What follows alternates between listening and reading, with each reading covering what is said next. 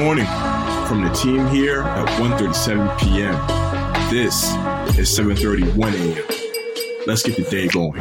Good morning, everybody. Happy Tuesday. Today is April 12th. We are happy to be bringing you another episode of 7:31 a.m. Charlie, it's been such a long time, it feels, since we've done an episode together. How's everything going? I'm doing really well. I know. I feel like now that most of us, except for Bo, only do 2 episodes a week, that I feel like I'd sometimes just go like a week without doing them with someone. But it's lovely to be here with you. Lovely to have you too, and lovely to be doing it. And I guess if you are an avid listener of 731, you know how we start the podcast off. If you're new, first of all, welcome. We're happy to have you. And every single day, guys, new, old, we start each episode off with a fun little fact, statistic, and courtesy of Bo. On Sunday, there were 124 strikeouts across the Major League Baseball. So Tony Gwynn is often considered the greatest hitter ever, and he recorded 124 strikeouts over his final 8 seasons. So that just goes to show you how crazy that number was. It's absurd, in the words of Bo, and it shows Gwynn's greatness as a hitter. He had one of the best eyes in baseball history. So definitely a fun little fact. And I think Bo might have even made a TikTok on these, or he might have a series going with fun little baseball facts. So be sure to check it out, because I know he definitely dropped a video over the last 24 hours. So yeah, he also did that video a few weeks ago about that second base is in the wrong place, which I had not known. And so go to our TikTok and watch that. And we also wrote an article about it. If you look up 1:37 p.m., second base is in the wrong place. It's not where like it should be if it's like technically the technical midpoint. It's worth reading about. It's an interesting fun fact. For sure. My mind was definitely blown when I read that as well, especially having played co-ed baseball and softball. This whole time I never knew it was in the wrong place. And with that, we'll jump over into gaming. So Sony is investing $1 billion into Epic Games. As you all know, Sony has been making some major gaming investments recently, and this year it's already spent $3.6 billion to acquire Bungie, which is the development studio behind the Destiny series. And last year, of course, Sony broke open the bank to get their hands on the development studios Housemarque and Bluepoint. Finally, Insomniac Games got purchased by Sony for $229 million in 2019, if you guys remember. And yesterday, we all learned that Sony made another huge investment when it threw $2 billion into the pot for Epic Games' latest wave of fundraising. And what's even crazier about this news is the fact that Sony has already invested $250 million. That happened in 2020, guys.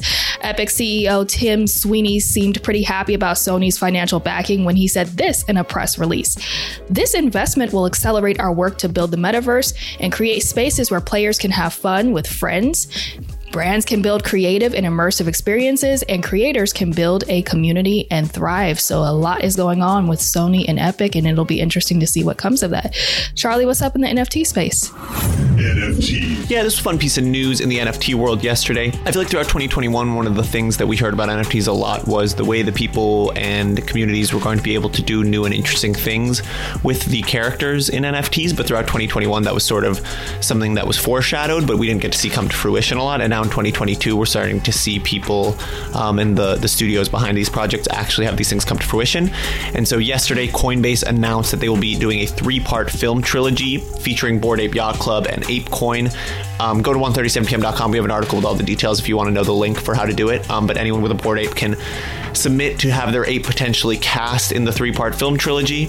And then they're also going to have a lot of sort of activations down the line where either Bored Ape holders or even people who do not hold Bored Apes have an opportunity to kind of be a part of the production process for the films with the narrative and lots of other aspects. So it's just the beginning right now. With that, I can hop over into entertainment. The Percy Jackson series, which we have spoken about a little bit on this podcast already, announced yesterday that they have cast the lead role of Percy Jackson. If you don't know, Percy Jackson is a beloved series of young adult novels that I loved so much growing up that are based on Greek mythology. And it's about children who are the children of Greek gods. It's amazing. I love the Percy Jackson book so much. But then they made these really bad movies in like the late 2000s, 2010s that sort of ruined the lore for a lot of people.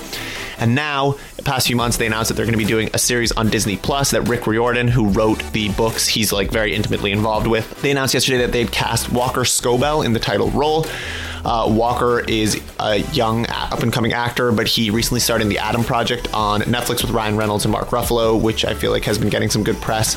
But funnily enough, though, actually, he was already auditioning for this role before The Adam Project even came out. Rick Riordan said about it, "We were fortunate enough to audition Walker months before that movie," talking about The Adam Project, came out. But the film only confirmed what we already knew about his talent. It was obvious to me and the rest of the team that Walker had the perfect mix of comedic timing, sweetness, rebelliousness, snark, and heroism to embody our hero, Percy Jackson. I was honestly just so disappointed by those movies that I am so excited to see them do anything better. JL, what is going on in sports? Sports. The answer to that, Charlie, is a lot. Now, you and I both have talked about it all season long. The Lakers were pretty abysmal. So abysmal that they are dismissing head coach, or former head coach now, Frank Vogel, despite the fact that I guess it was just 2 years ago that the Lakers won a championship with him. So this was widely expected after it became official last week that the Lakers were not going to even make the play-in. He was dismissed by the Lakers on Monday. Woj and Ramona Shelburne of ESPN reported the news, and it was actually kind of like I don't want to say a funny thing, but obviously Frank Vogel was not aware of the fact that it had been officially official when Woj put out that news.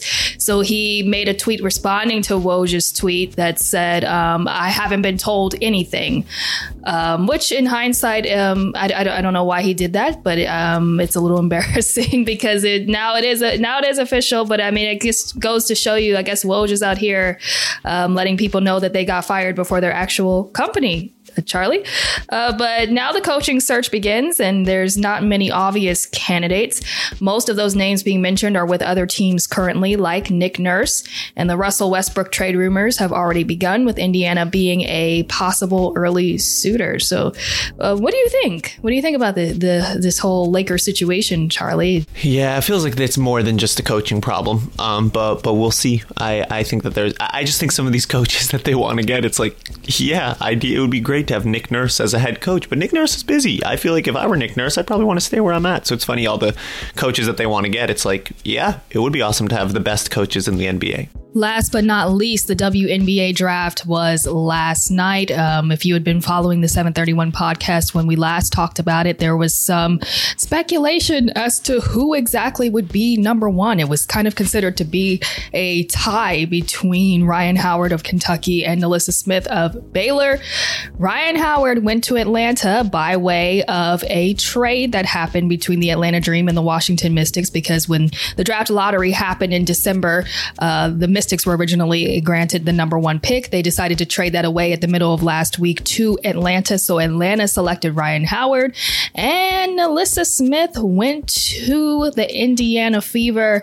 Those are the top two picks, the biggest questions of the night. And so many other ladies, talented young ladies, were drafted, and we will be seeing them on WNBA rosters this season. Congrats to all of those girls. All right. That's going to do it for today's episode. For more detail on these stories and more, make sure you head to 137pm.com, or you can follow 137pm on all social media platforms.